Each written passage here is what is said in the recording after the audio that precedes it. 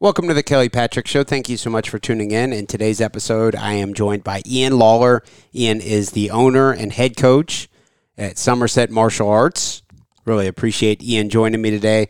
If you are a fan of the Kelly Patrick Show, I ask that you please send some referrals the way of my sponsors. The title sponsor of the show is Louisville Combat Academy, located at 7908 Beulah Church Road, Louisville, Kentucky, 40228. They have a great MMA program, but also, even if you aren't planning on fighting in the cage, they have a great jiu-jitsu program for adults, female-friendly classes, and a great kids program also. Check out Louisville Combat Academy. Heidi Solars-Coots. Heidi is a licensed clinical social worker and licensed clinical alcohol and drug counselor, specializing in treating anxiety, depression, trauma, and addiction with a mindful and holistic approach. Heidi is actually my mother, and I can attest she is a saint. Call her at 502-457-1823. Virtual and telephonic appointments are available anywhere in the United States. Veercast Digital Media. Veercast Digital Media at veercast.com. Matt McCarthy runs Veercast, and he is also the producer for the Kelly Patrick Show. They do video production, aerial drone photography, web design, and podcast production. Contact them at info@veercast.com to start your own video show or podcast. Also, my health insurance practice, Benefits Analysis Corporation. Based in Troy, Ohio, I work from my Louisville, Kentucky office. I can help anyone in the United States with their health insurance needs. I'm an independent broker for health insurance solutions for individuals, families, Medicare-eligible individuals, and also groups. I can also write life insurance and long-term care. If you want to support the podcast, please send me some referrals. 502-386-0978.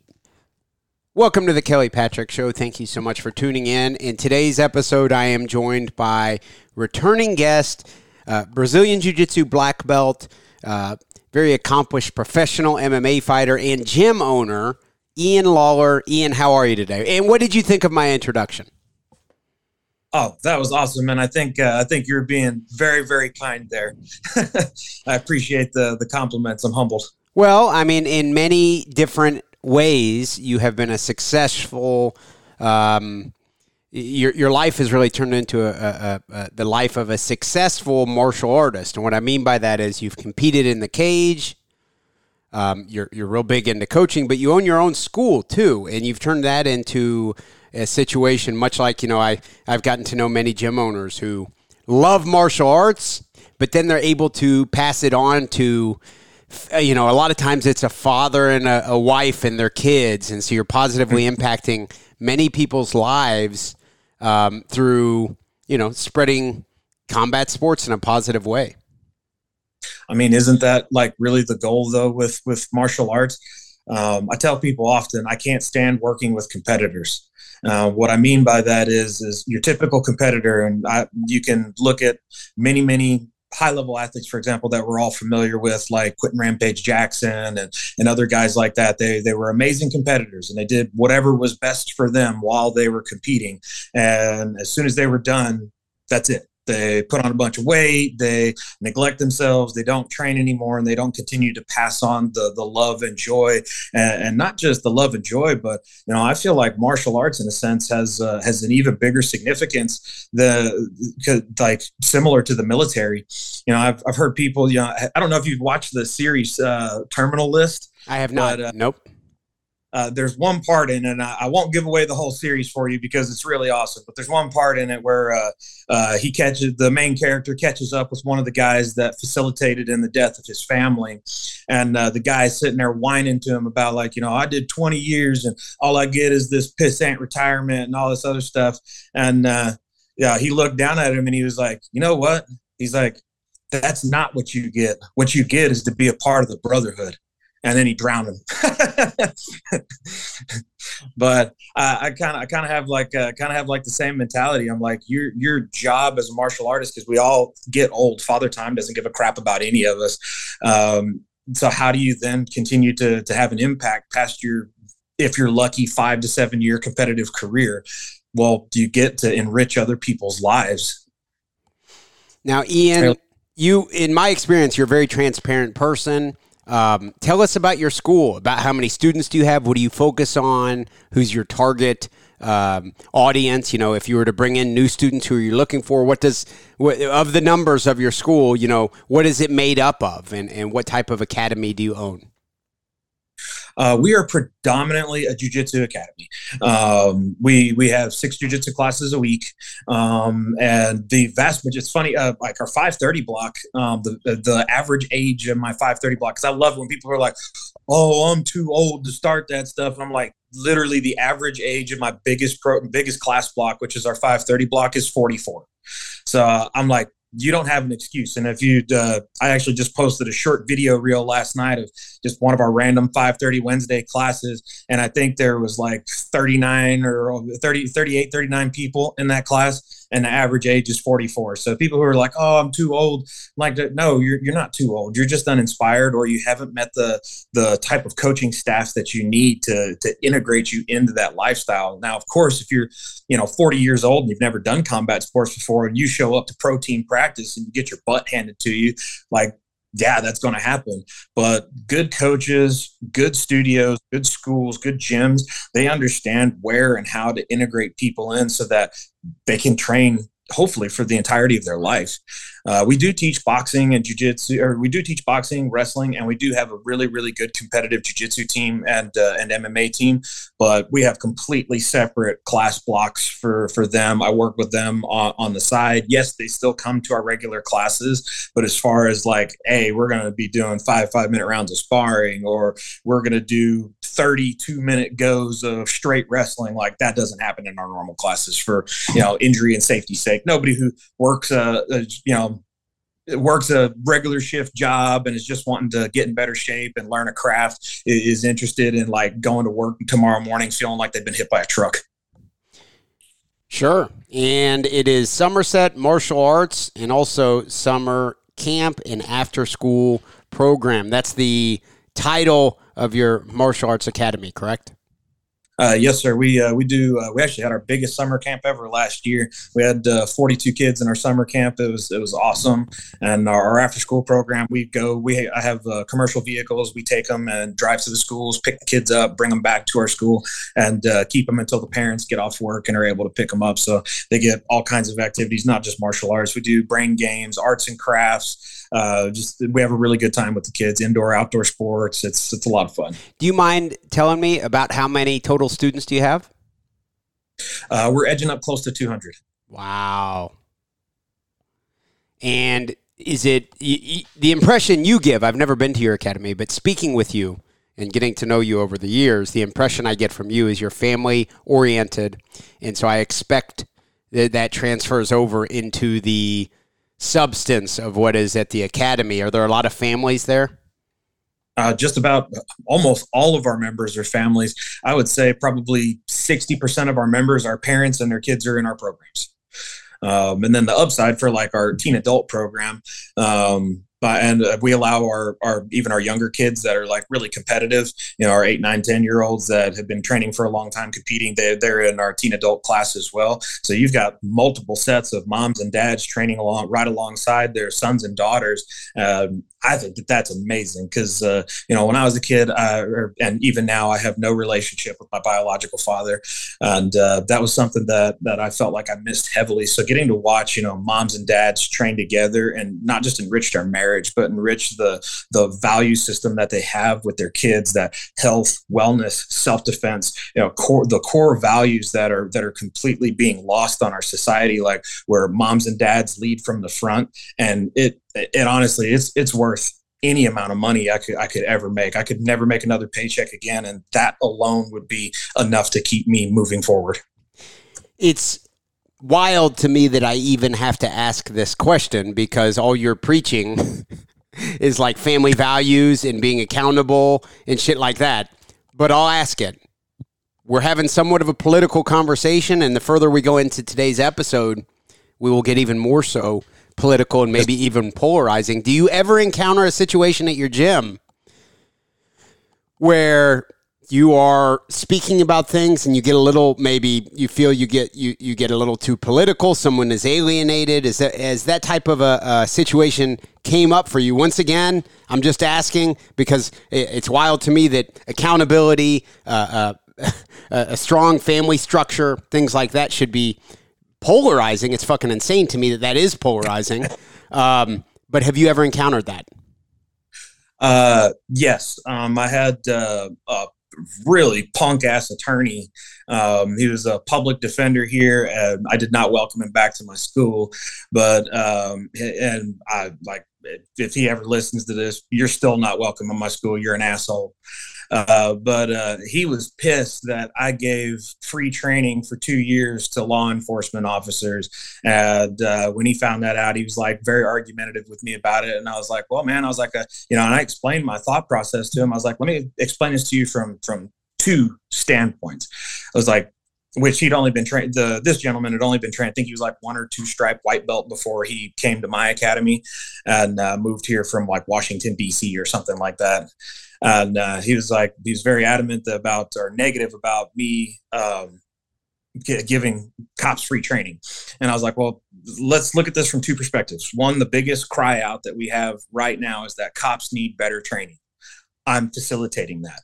So and I was like, maybe with you not being around jiu-jitsu very long, I can tell you for a fact, I have never seen 2 experienced jiu-jitsu players, like whether it was competing live or rolling in practice or people that had, physical wherewithal or a good proprioception of themselves.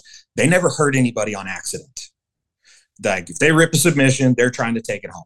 And it's on purpose. So I was like, what we're doing is hopefully mitigating a law enforcement officer's need through physical confidence to reach for their tools. Anytime a weapon's introduced to a situation, it's very unlikely that it's going to turn out positive. I was like, and I told him, I was like, 2, now, at least with our officers, if they are well-trained, well-versed, hopefully once they earn their blue belt, I do require them to start paying a membership. I was like, but with that said, I was like, now we've taken out one of the biggest officer complaints that a lot of people have is, well, it was an accident. I'm like, no, you are an experienced blue belt. You knew damn good and well that rape choking somebody for 45 seconds was going to hurt them. Like that's not an excuse anymore. I was like, so not only are we giving cops better training, but we're also taking away any ability for them to push away accountability. So if they do something intentionally to hurt somebody, they can't say, oops, it was an accident anymore. Wow. Okay. So do you still have that where police officers can train there all the way up to blue belt? Is that still the case? Yes, sir. We are an Adopt a Cop affiliate. Huh. Okay. And you mentioned earlier that a couple different directions. Sorry, we'll get into the meat and potatoes of the episode shortly. But you mentioned that you don't know and you never really had much to do with your biological father. From speaking with you previously, I think you had said you were, was it part or half Puerto Rican? What's your background? Yes, I'm half Puerto Rican. Your father is Puerto Rican? Yes, sir. First generation American. And Puerto Rico is technically a territory of the United States, but yeah. Okay. And for whatever reason, he did not play a role in your life. No. When I was young, we saw each other periodically. He'd get me some weekends, a few summers, stuff like that. And then as I got older, I was actually able to spend a little bit more time around him while I was on active duty in the military because he used to live in San Diego. I'm not exactly sure where he lives at the moment. But I was stationed in Camp Pendleton and then 29 Palms, which is also in Southern California. So I saw him a few times, but ultimately we are just 2 very, very different people and our personalities just do not line up at all. Okay. Okay. So the purpose of today's episode is we were going to, well, actually I'll say I was raised Republican. I never went through a crazy socialist phase or anything like that. Some people did. And I actually am intrigued by them. And I tried my best not to judge them or say anything negative. I was raised, my father's a Republican. I've kind of been Republican my whole life. Over the past few years through Corona, I became more libertarian. And I've kind of found fault even in many of the Republicans for contributing to the crazy lockdowns that really screwed up much of our economy. Yep. One of the issues that I've always been kind of maybe toward the middle on is abortion. And what I mean by that is, to be honest, until recently, I hadn't put a ton of thought into the subject. I've always liked the idea of we should all have bodily autonomy over ourselves. That makes sense. Like, I don't think you should have to get a vaccine, Ian, if you don't want to, nor should I, all that stuff. So without putting too much thought into it, I always leaned a little bit toward the pro-choice side. Like, if you'd asked me a few years ago, I would have probably said, even very recently, I would have said, if someone wants to have an abortion and it's very early in the pregnancy, you know, I can hear a case for that. The more that I've been learning about it recently, and of course, the deeper I get into being a father, I've started to shift a little bit on that. I do think there are probably some extreme cases. You know, you find out some crazy situation where some guy's, you know, having sex with his daughter, and then his daughter gets pregnant and things like that. So there's, of course, or just randomly someone gets raped in a parking garage and then they're pregnant, and, you know, some extreme cases like that. But I admittedly, prior to very recently, I'd always been toward the middle, maybe even lean toward pro-choice. I have evolved a little bit on that, but we are voting this upcoming Tuesday, November 8th, and there's a substantial bill on the voting ticket. And Ian, you're here today to educate me about that.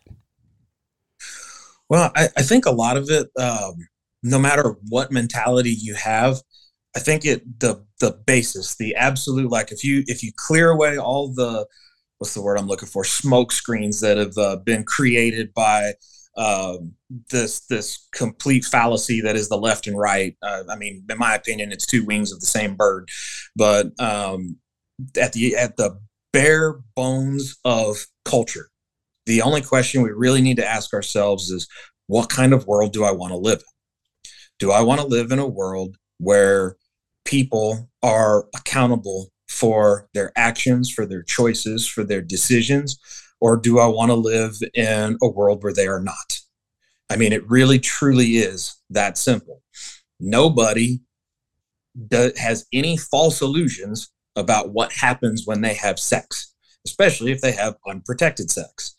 There is, I mean, that's the whole purpose, is procreation. Yeah, it feels good. Don't get me wrong. I love, you know, husband and wife time with my wife like anybody else. But the reality is when you participate in those events, you can get pregnant. And trying to pretend like that isn't something you should be accountable for, your sexual partners, I mean, that's insane, because there's numerous bloodborne pathogens that can be passed that are no longer, you know, it's no longer your choice. You can't abort AIDS. You can't abort herpes. Like that's an accountability that is no longer a part of your control. Now, there's a lot of different mindsets we can look at when we come into this. So like the Christian mentality, you know, is it right? Is it wrong? You know, I tell you what, I'm a Christian man, and I do not think that the way a lot of Christians handle this subject is appropriate. First off, there is nowhere in the Bible, anywhere, doesn't exist, where you are the judge of somebody else. There are plenty of verses that say the exact opposite. Matthew 7:2, by the same standard in which you judge, so shall you also be judged. We have no business casting judgment on other people. So am I going to say that somebody using abortion as a form of birth control is right? No, it's not. But I would totally be willing to sit down with those people and help educate them, or talk to them, or maybe even just be a person that listens to them, unlike a lot of the Christian community that likes to cast stones. Sometimes people just need to be heard. Sometimes people just need to have their feelings understood. Now, with that said, they got to make their own choice. So I look more from like a pragmatic standpoint in our culture. Like, we all pay taxes, right? So I looked up soonest audit I could. Sorry, I'm looking at some notes. The soonest audit I could find or the most recent audit I could find of Planned Parenthood was in 2018, and 5% of the abortions they performed were as a result of medical necessity. So if you're asking me, would I still be pro-choice? I would say yes, just off of that 5%, because I want to structure two conversations for you that may change somebody's thought process a little bit. You are at the doctor's office with your wife, or if you're a lady listening to this, you're at the doctor's office with your husband and you're pregnant. Doctor walks in and says, "Hey guys, now this is under the guise of abortion is no longer legal. I hate to tell you this, but your embryo is implanted outside of the uterine wall, and sometime within the next 6 to 9 months, you are going to have an extremely dangerous point in your pregnancy, and it's probably going to cost you your life, your child's life, or both. And there's nothing I can do about it." Imagine that feeling inside going, holy shit, I just got to sit here for the next 6 to 9 months and potentially wait for my wife to die. That's a really scary thought when we could have more children. Not trying to say that to be cold. We could have more children. Now, if a bill was written that made room for those kinds of things, I would be pro-choice for that bill, because I would like to be able to save my wife. My wife is my forever partner. Children are in our home for a finite period of time. If you're a Christian, if you look biblically, you're supposed to treat your wife in the same capacity, if not better, than you would treat yourself. So then the reality is if your wife is your first ministry, and if your wife is your forever partner, it's your job to protect her. So if you can't, due to a law that inhibits that, you're going to feel pretty freaking lost, I would imagine. What do you think, Kelly? Certainly makes sense to me. I know you're going to address, I guess I don't know the bill we're voting for on Tuesday. I don't know if it includes provisions for something like that. I would certainly say in that instance, in that specific instance, I would be all for saying this sounds like a medically necessary abortion. As inhumane as it may sound, in this instance, it does sound like it's, instead of putting two people's lives at risk, because you said potentially could kill both the mother and the child, I think in that case, it's pretty clear cut what the correct answer is. Yes, I would totally agree with you. Now, also from Planned Parenthood, something like 2/3 of the abortions that they performed use state and federal tax dollars. Now, like I was talking about, as far as having a pragmatic standpoint as a taxpayer, I have an issue with that. The earth globally is becoming slowly overpopulated. I mean, that's common knowledge. It's a fact. I mean, we've doubled population size over the last, I looked that up the other day. It was like 97 years or something like that. So in less than 100 years, we've doubled the population of the earth. If that trend continues, I mean, we, in theory, will be the earth will be overrun with humans in less than 100 years. So I'm going to sit here and say, I have no issue with, I don't have to make this choice for somebody else. As a spiritual guy, the only person that I have to be accountable for when I go across the Great Divide is myself. What life I lived, what choices I made, what lives I impacted, and everything in between, the good, the bad, and the ugly. That's not a choice that I will ever have to make as a man. And with that being said, it is a choice some women are making, and purely making out of, I just don't want to be a mom, or I'm just not ready to be a mom.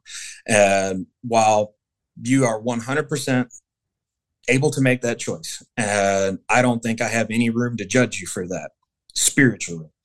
As a taxpayer, I personally think that if that's the road you're going to go, they should no longer, very similarly to like China. I shouldn't say China because I'm not communist, and I don't think we should put a limit on people's children that are taking good care of their children and being good parents and good supporters and good providers. But the reality is if you are, in your early 20s and you think it's okay to flush a baby down the drain just because it's convenient for you, then why should you be blessed with the gift of having a child later? Okay, so there's that stance on it. Is that your stance? I do have that stance, and I'll tell you why. Because no decision we make Good, bad, ugly, right, wrong, indifferent. Every decision we have in life has consequences. I choose not to brush my teeth tonight, I might get a cavity. If I choose to have unprotected sex, I might catch HIV or make somebody pregnant. I have no choice as to whether or not that child's born, but I'm still going to have to be responsible for it. And I think that people don't want to be accountable for their actions. And I'm like, okie dokie, that's fine. You don't want to be accountable as a parent, even though you knew beyond reasonable doubt that there was a chance that this could happen when you participated in sexual intercourse. Like, right, then why should you have children in the future? Like, you already admitted that you as a parent shouldn't happen. Your child, you and your family, whatever the case may be, are going to be a drain on the rest of us. Okay, well, now we don't have to worry about that anymore. We have enough drains on our society as it is. Okay, so thus far, Ian, I want to make sure I'm understanding you correctly. Thus far, you are articulating a stance that says, thus far at least, if your tax dollars are not paying for it, and someone wants to get an abortion, although you may disagree, morally with doing that, that's their decision. So it sounds like, yes, absent of taxpayer funding, you are pro-choice. Yes, it's not my business, and it's not a choice that I have to make. I do not think that it's right, but I'm also not going to be the guy standing in front of the abortion clinic letting everybody know that they're going to go to hell, because I think that that's wrong. As Christians, we're supposed to be what? Fishers of men. Wasn't that what Christ asked us to do? How in the world is telling somebody that little me, I've never met God, I don't know God, I've never met Jesus, how do I have the right to condemn somebody else to hell? Like, that makes absolutely no sense whatsoever. And the Christian community is terrible about pushing those people away and keeping them at arm's length, when the reality is they could be helpful. Wow. Okay. So this is a little different than what I was expecting from you, Ian. How so? I'm curious. So come Tuesday on the ballot, you plan on voting yes or no? I want to finish reading the bill. It's pretty long. I have not finished reading it all. Wow. Okay. I was expecting that you would be anti-abortion. I am anti-abortion. I just don't think it's my choice to make for someone else. Okay. Now, there's some different angles on this. The libertarian stance, at least the current administration of the Libertarian Party, Dave Smith, the guy I plan on voting for president 2024, he would say that this is at its core. If laws are going to exist in a society, they should be to protect the individual. Take everything else out of it, regulating marijuana or alcohol or any of the bullshit that government gets involved in. At its core, if laws are going to exist, they should protect the safety and the individual, especially those individuals who are the most vulnerable, the old people, the disabled, in this case, unborn fetus, a very young baby that has not been born yet.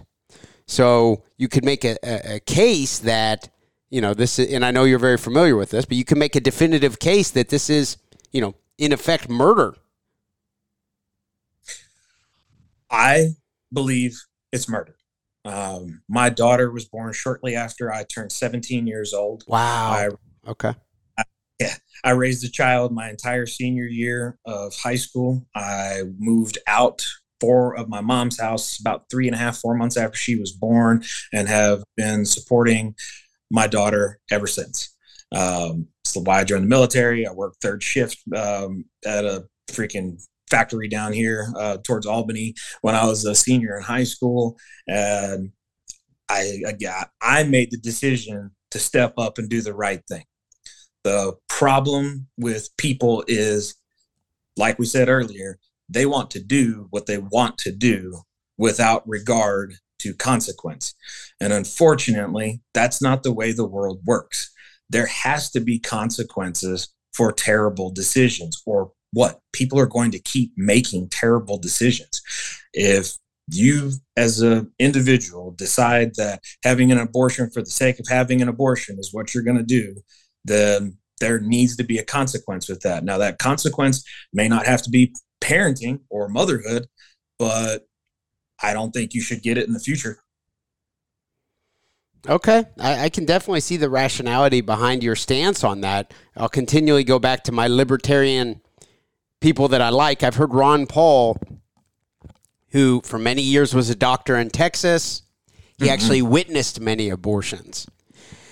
Yeah. And if someone wants to, they can, do a YouTube search for Ron Paul on abortions. And he describes, of course, obviously, I mean, it's murder.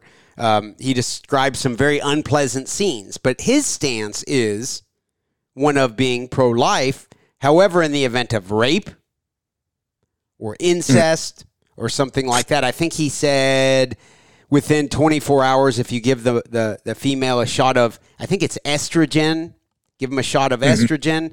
In effect, that's kind of like a 1 day in type of abortion, but you never really know if they were going to be pregnant anyway. So yes, in a way, it was kind of killing the potential for a life, but in those specific events, address it right then. I agree. But a lot of the left's argument for that one is a lot of women that have been sexually assaulted go unreported for days, weeks, that don't even realize that they're pregnant until they're towards the end of their first trimester, 6 to 10 weeks deep. And at that point, it's a formed baby. It's not, I mean, it's the size of a jelly bean, but it's still an actual living being. As I don't know, it's a very, very gray area. Me personally, if I was a woman, there's no way in hell I would have an abortion. That's just not me. I think that having a child is making a choice, and that child did not ask to be here. You through or I should say me through my actions would have gotten myself pregnant 90% of the time. Now, obviously, in dire situations like what you're talking about, I completely agree with you. But no, I do not think that abortion is okay or that people should use it as a form of birth control. And I do agree that it is taking a life. How many biological children do you have, Ian? I have two. And then I have one stepdaughter. They're all awesome. And you play a pretty big role in all three of their lives? Yep. I'd like to think that I play one of the biggest roles in their life, hopefully. I'm in the same boat. I have two and a stepdaughter also. Heck yeah. And it sounds corny. I know this sounds like we're tooting our own horns, but I mean, it seems like a pretty important fucking job. Like one day I'll die, and I'd like people at my funeral to at least be able to say I was a good dad. Like, if you're not, if you're not going to stand for that, like, I don't get it. I have no idea how to begin to relate to people who do not take the role of being a good parent as probably the most important thing you'll ever do in your entire fucking life. I don't get it. It's funny. I'm going to share something with you. And I just finished writing my preface, intro, and chapter 1 to a book. And it's about parenting. And I've done a lot of research on that. And the thing that I think we take out of content or like understanding is cultural. If you go back to, like, say, our grandparents, the men were usually, and I would say even my parents' generation, from like my grandparents to my parents' generation, the men were great workers, good providers, rough around the edges, terrible emotional support animals. My dad, he's my biological stepdad. And I love him to death. He's my hero. He's been a part of my life since I was 12 years old. He's done many, many amazing things for me. He has never treated me like anything but his biological son. But I will tell you this, he, in the entire 21 years almost that he's been a part of my life, he's told me he loved me 4 times.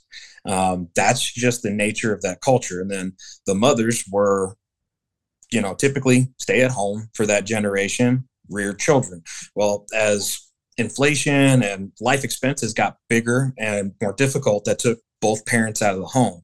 Dad had to start trying to learn how to be a caregiver when mom wasn't there, and mom had to learn to harden up essentially to be able to do mom job and job at the same time. And my hat is absolutely off to you moms out there, because I honestly think you guys have it rougher than us dads. But culture moves, and now people have grown to a point to where like they were provided a lot as when they were young. Like, when I was growing up, I can't tell you how many kids have brand new cars in high school. Parents, if you're listening to this, let me explain something to you. There's nothing a 16-year-old can do under any fucking circumstance to earn a $30,000 car. It doesn't fucking exist. And we grew under this society that completely celebrates everything. And it's insane. Little Johnny graduated 3rd grade. Yay. As though doing that was anything but the bare minimum expectation for the even remote potential of having a reasonably successful life. Our grades in the United States keep going up, but our global rankings keep going down. Like, things aren't adding up, and they're not adding up because we have such an entitled culture. These kids actually think they did something to earn this vehicle. Does that make sense? Like, I'm trying to tie this stuff in together. Sure, it does. These kids, they grow up, they turn 18 years old, and all of a sudden, mom and dad aren't there to solve their problem anymore. If their paper's late being turned into their professor, if they show up late to work too many times, then the world hits them, and they're like, oh my God, what do you mean I'm not this great, awesome person I've been told I was my entire life? I did everything like I was supposed to do, not realizing it was exactly what they were supposed to do to have any potential at a successful life. And then when the real world holds them accountable, they don't know what to fucking do. Why do you think they want to have abortions? They're scared shitless. They have grown up with no understanding whatsoever of responsibility, accountability, learning how to respect authority figures, even showing up on time. I mean, I literally had a dude that showed up to a job interview about 6 years ago with ears gauged out so bad I could have put fucking cigars through them. And then it ain't gay if it's TSA t-shirt on. I'm like, and this is what our workforce looks like. It said, it ain't gay if it's TSA. So wait. What type of job was he applying for? A job at my school as a kids coach. So TSA is the people at the airport, and they can pat you down and even grab like your dick area and stuff like that. Yeah. It had like little stick figures on it doing that. That is the culture we're growing up in. And then when they're held accountable, they freak out because they don't understand why they're not this amazing person. They were always told from the time they were little to the time they got big that they were. What do you mean my 7th place medal doesn't matter anymore? It's a mind-blowing experience for these kids. And then we sit here and scratch our heads like, why is every 18, 19, 20-year-old on Prozac and Seroquel and Zoloft? And I'm like, because they're depressed. They have no understanding of what it means to roll up their sleeves and work hard, to take on challenges of life. Like when I was a kid, I'd disappear all day out into the woods. My mom had no idea where I was at. I knew damn well I better be home by nighttime.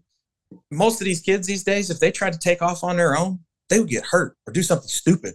Or we'd see it on Facebook as they're breaking in somewhere, acting a fool, because they're like, what do you mean I can get in trouble for this? It's just mind-blowing, bro.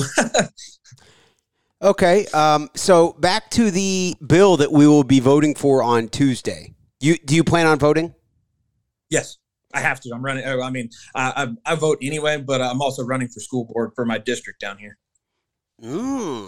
Running for school board. Tell me about that. What prompted that? 2020. Actually, really, it was the 2021-2022 school year. The first week of July 2021, before school went back, we went back about a week and a half into the month of August. The school board sent out a survey asking parents how they felt about mandates. And like the end question was basically something along the line. I can't remember it verbatim off the top of my head, but it was something along the lines of, do you want your kids to start back to school under mandates? And 89% of parents voted no, essentially across the board, for mandates being enforced on their children. Well, at the 9th hour, the day before school starts, the Tuesday before school starts back on a Wednesday, they decide to implement the mandates on the kids all over again. Yeah, I know. I along with many other parents in our community, threw a fit. Like, I went to the school board meeting. I about got kicked out for saying some stuff that, was just true. As I quoted the not deputy director, the lieutenant, I can't remember exactly what the lady's title was, but anyway, she's one of the members for the Kentucky Board of Education. They had a Skype Zoom meeting a few days before school started back down, or no, it was a few days after, the school started back down here. And the woman was quoted saying, and I listened to the whole thing, I don't understand what the issue is. If you want your kids to go to school, just get the vaccine. If you want your kids to play sports, just get the vaccine. I don't see what the issue is. Well, I mean, we're not going to get into React 19 and all the insanity as far as vaccine injuries and stuff that has happened since then. But the premise was pretty obvious that at some point they were going to try to force this vaccination on our children. So my response to the school board, when they were basically just saying there's nothing they could do, that they needed their funding and all this other stuff, I was like, so let me ask you guys something. I was like, because I'm a little militant, that. I was like, let me ask you guys something. I was like, do you think if we force all the parents in our community to make their children get this vaccine and subsequent booster shots, because it's not a vaccine, it's an inoculation, just like the flu shot.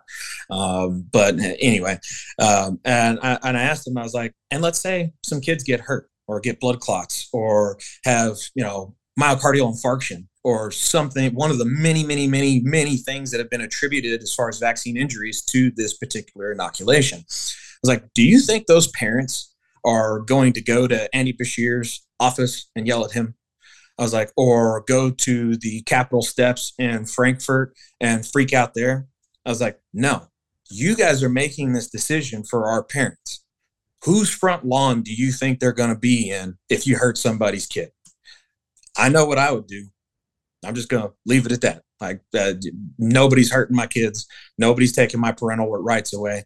And then our newspaper up here had an article talking about the funding and how much additional funding our school was getting, as our school district was getting, as a result of following the state mandates.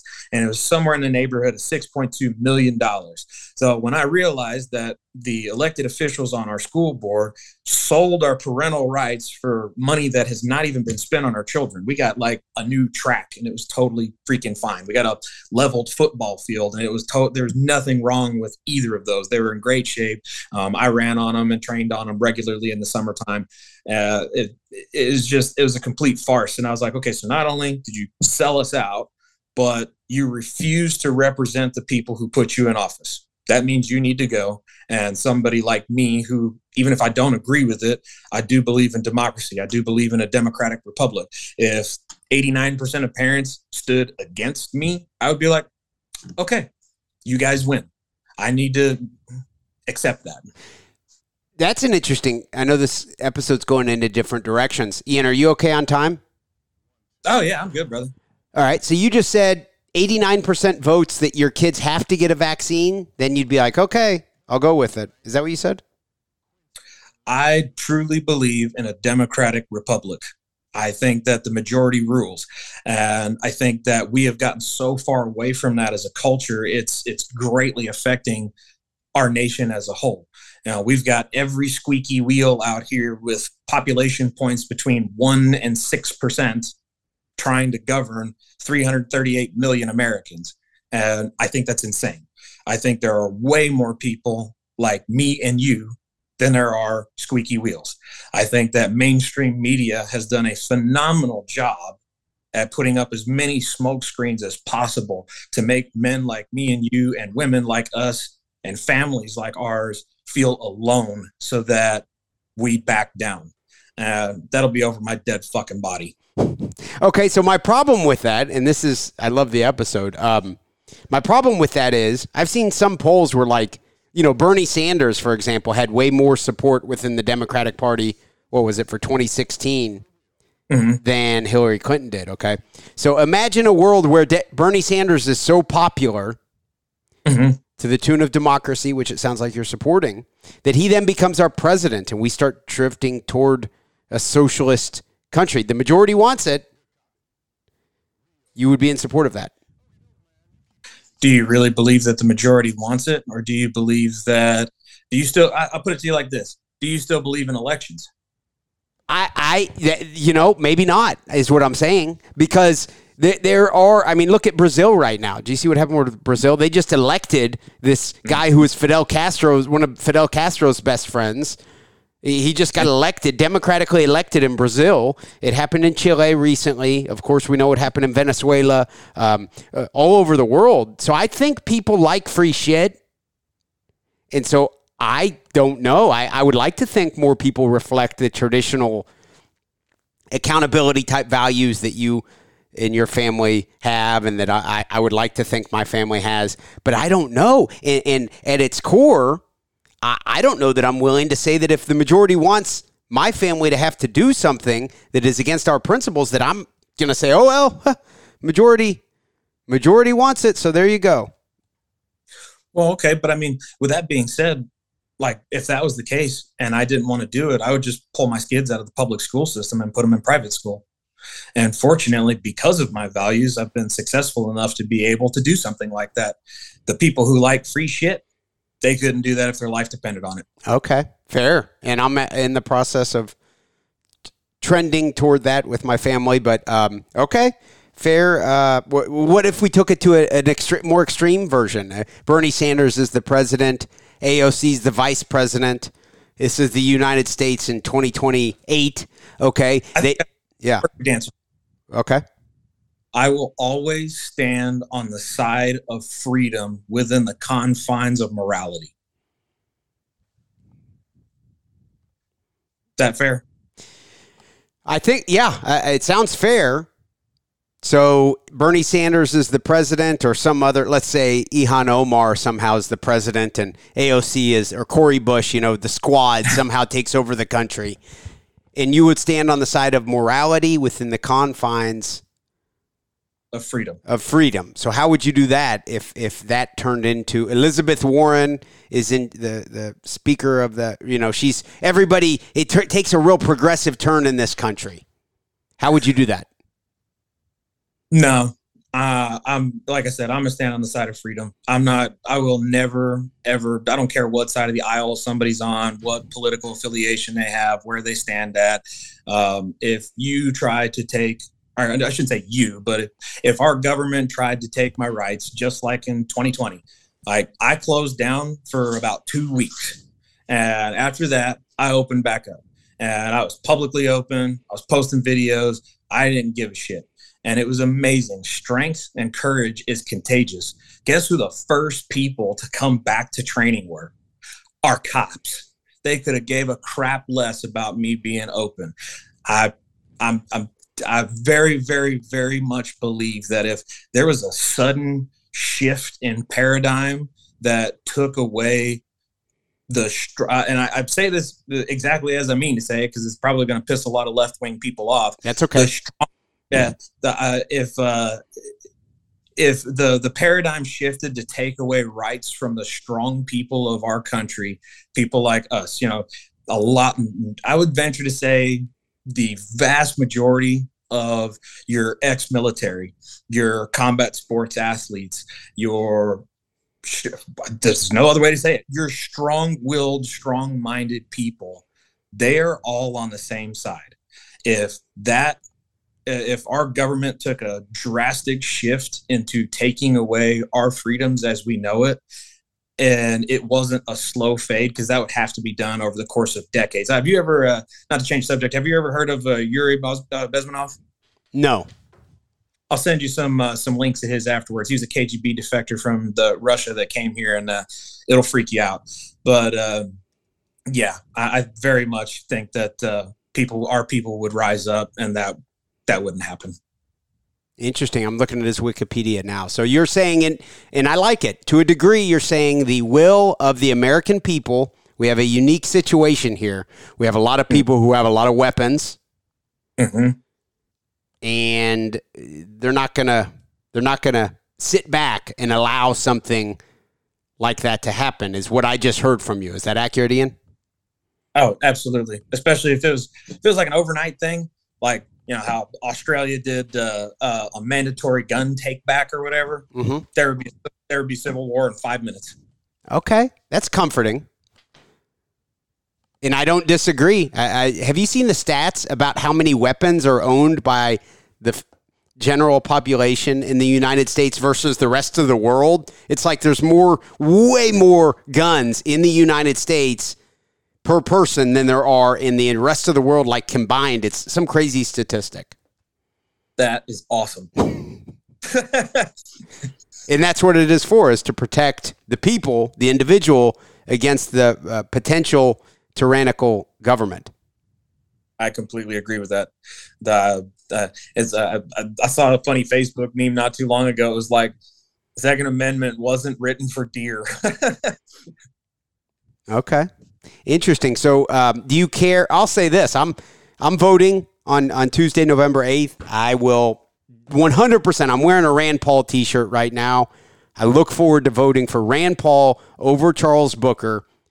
Even if I showed up and that's the only thing I did, I would be there. I think Rand Paul's the best senator we have in this country, and feel very fortunate he's in Kentucky, so I get to vote for him. Outside of that, there's not really like some real good libertarian options on the ticket, so I'll probably vote for Bill DeRoof, who's the mayoral candidate in Louisville against the Democrat. I'm not real positive or optimistic about the Democrats continuing to run the city I live in. Of course, Louisville, very left-leaning. I'll be voting for the Republican. Outside of that, I don't even know if I'm going to vote more than those two specific races. Do you care to say what you're looking forward to doing when you vote on Tuesday? We'll be voting for Rand Paul as well. He was one of the most outspoken senators during the whole fake corona nonsense in regards to people being free. And another thing that I really respected about him, he was the only person, and I mean, like, I can't think of a single other politician who was talking about health and wellness. He's like, all we're talking about is shoving vaccines and drugs down people's throat, but nobody is talking about getting your fat ass off the couch and getting on the fucking treadmill. Like, this kind of goes hand in hand with what we were talking about earlier. People don't want to be accountable. They want to live however they want to, do whatever they want to, say whatever they want to, act however they want to, and have no repercussions for that lifestyle. And I'm like, that doesn't exist in the real world. If you eat yourself into morbid obesity, I'm sorry, but that's on you. Like, sorry. That's okay. Kind of tangent there. And then honestly, as far as the rest of the candidates are concerned, which I mean, most of them here locally, there's a handful that I'm going to vote for that are, well, actually we already did our sheriff's race because they didn't have any, they did that in the primary. But as far as our local candidates are concerned, at least in my district, I would like to vote the majority of them out. I think that I really truly stand by the drain the swamp mentality. Like, all right, if you've been in here and you haven't gotten the job done and you haven't stood by the people who put you in office or done anything to help them out, you're gone. You need gone. That's just my personality, though. Even Republicans? Absolutely. There was there was an opportunity during Trump's presidency to get a lot of things done. And a lot of it's almost like, it cracks me up because we'll go through these periods where we have like a Republican presidential administration and a right-wing House, and everything they said they were going to do never gets done. And then we'll have the exact same thing on the left. That's why I'm like, these are just two wings of the same bird. They want to throw up as many smoke screens that like can mess with people's political ideologies or ways of living, so that we constantly fight each other and argue with each other and pick at one another. And well, my way of living is better than your way of living, so fuck you, right? And all that does is take away, in my opinion, from the crooks in DC, which is all of them.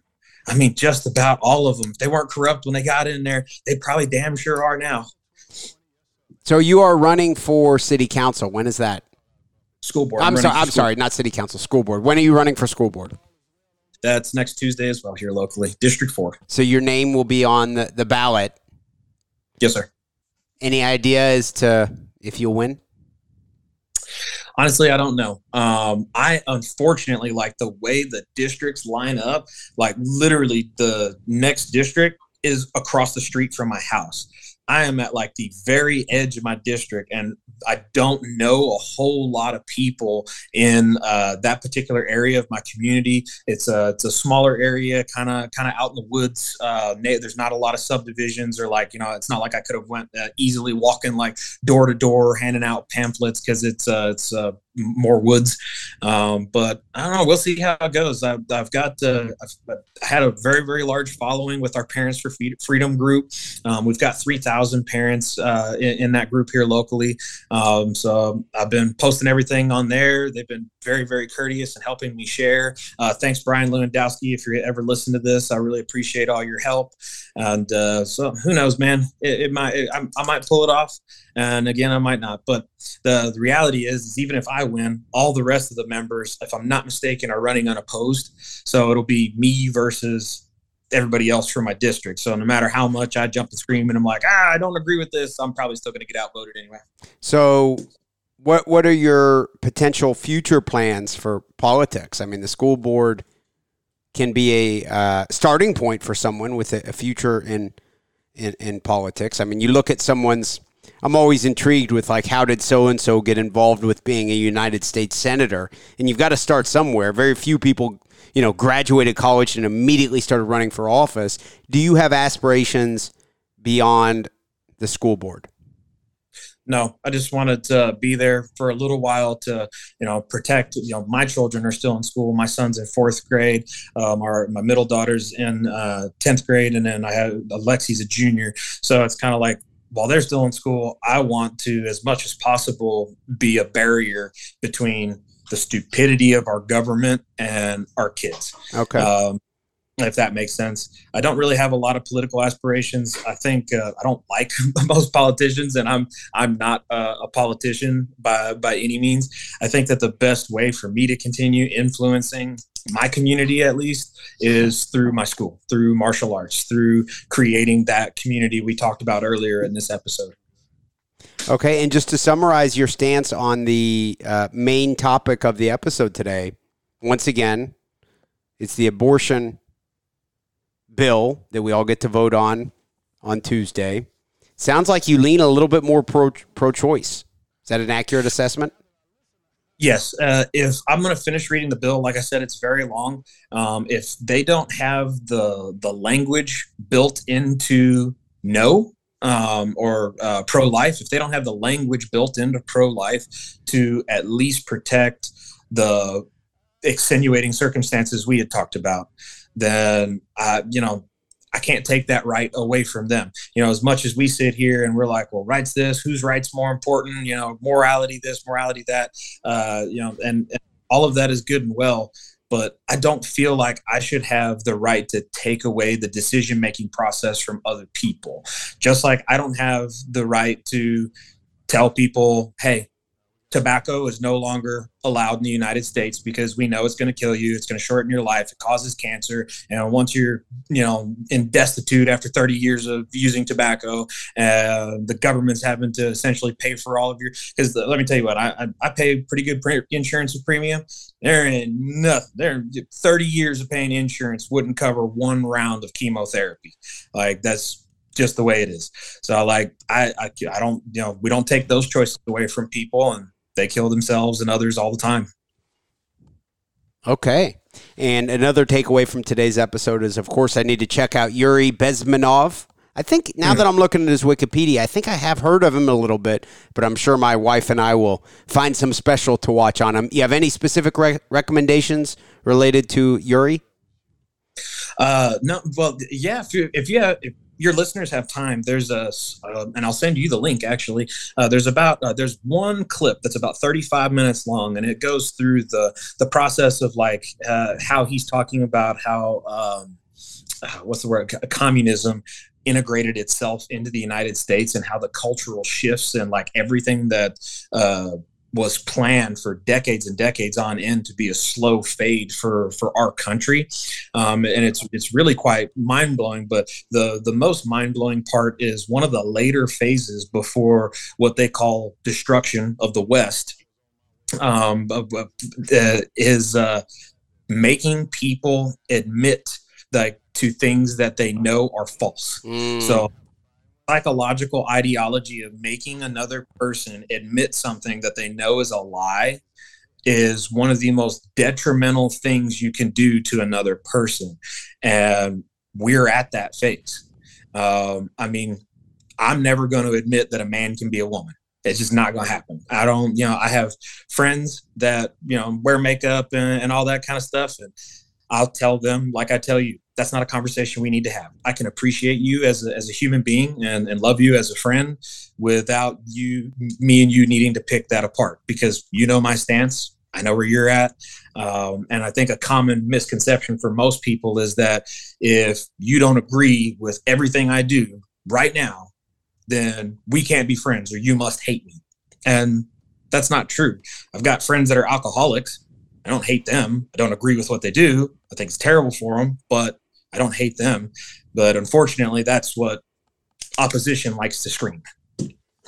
Okay, great stuff. Ian Lawler, I appreciate you joining me. I love how we go off into random directions, all very fascinating. Of course, my wife, Yanni, and I, she being from Cuba, we're always watching stuff related to, communism and all that fun stuff, very political, I guess politically like heavy stuff, so that you're preaching to the choir with that type of a conversation. I like the political stuff. Some may say it's a little too polarizing or, whatever, but I love this shit for whatever reason. So I really appreciate you coming on, Ian. Before we wrap up the episode, do you have anything you'd like to mention, maybe about your social media, about your gym, your upcoming race on Tuesday? Anything you'd like to mention, Ian Lawler? Just thank everybody for listening. It's been, as always, Kelly, thank you very much for having me on here. It's much appreciated. This is the second time I've been on your show, and man, I've truly enjoyed both opportunities.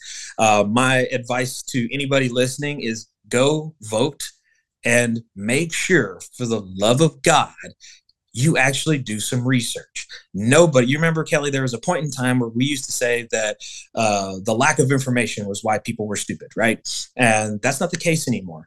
90-something% of the United States has the entire World Wide Web literally at their fingertips on their phone. Look up your politician, see what they stand for before you go and cast a vote. Don't just be the typical, and I'm talking trash about Appalachian America over here in Southeast KY, but don't be the typical, well, my daddy was a liberal, my mama was a Republican, blah, blah, blah, that's what I am.